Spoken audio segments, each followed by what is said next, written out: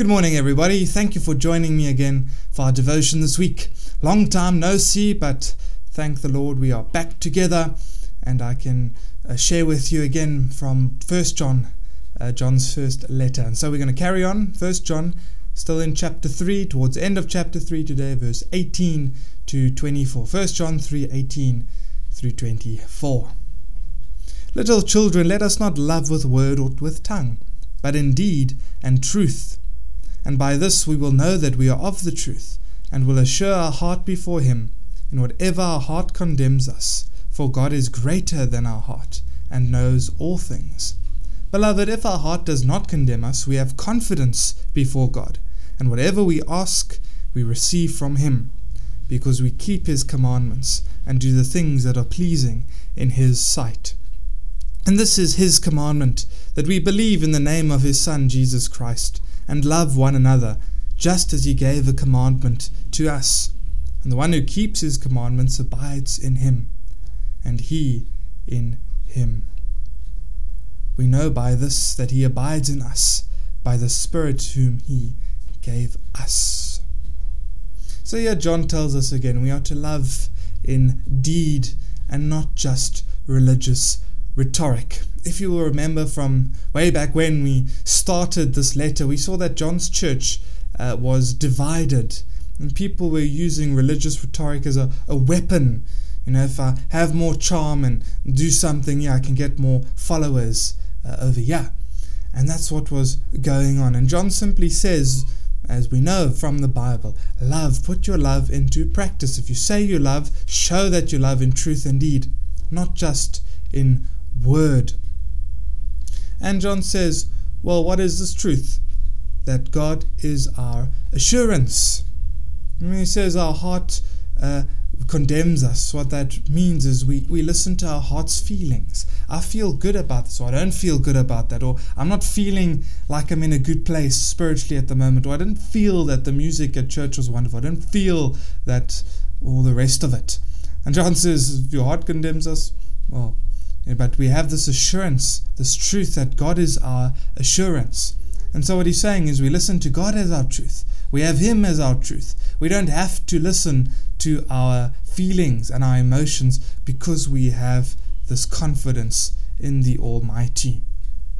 Now, the Christian faith is not just about love, it's also about obedience. And if we put aside these heart feelings of I'm at a good place right now, or I'm not a good place right now, I feel this, we have the truth. We put aside the feelings, we have the truth, and we must obey the truth that God has given to us in his word. When we obey the truth, we can ask and receive anything from him, because we obey him and we do what is pleasing in his sight.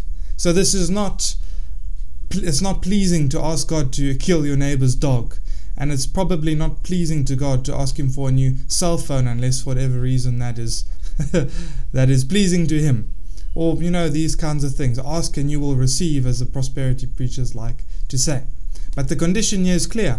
We ask because we have been obedient, and we do what is pleasing. So when we ask, we receive, because what we've asked is according to his will. What we've asked is asked in obedience, and we ask something that is pleasing to him, because we do what is pleasing to him. And then we have another summary about this command. Believe in the Son, love one another.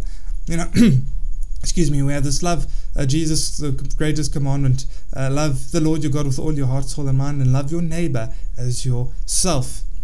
If we look at that verse in Deuteronomy, it says, Hear Israel, the Lord is one. That's how it starts. And so if we love the Lord, we will love God the Father, God the Son, and God the Holy Spirit. And that's what John is trying to say here. Believe in the Son. Part of loving God with all your heart is loving the Son, affirming that he is Jesus. We looked at, I think it was in chapter 2, where the Antichrists were denying that he is the Son of God. And we have this beautiful statement at the end.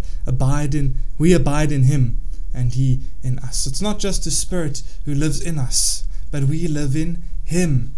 Now, I'm not saying that in a blasphemous sense that we can counsel him and guide him, but his Spirit lives in us, and we live in the Spirit. We live in this new truth, in this new life. We live in this new love. We live in this new grace that in our old selves, our old bodies, we didn't have. He lives in us and we live in him. And what a blessed thing to remember this morning. Love, do love, obey his commandments, and remember, he lives in us and we in him. Amen. Let's pray. Lord Jesus, thank you for your word to us again this morning. Thank you for reminding us that we don't have to listen to our heart feelings. We don't have to follow our emotions, because we have the confidence of truth in who you are and what you have said. And we bless you and give you thanks for that.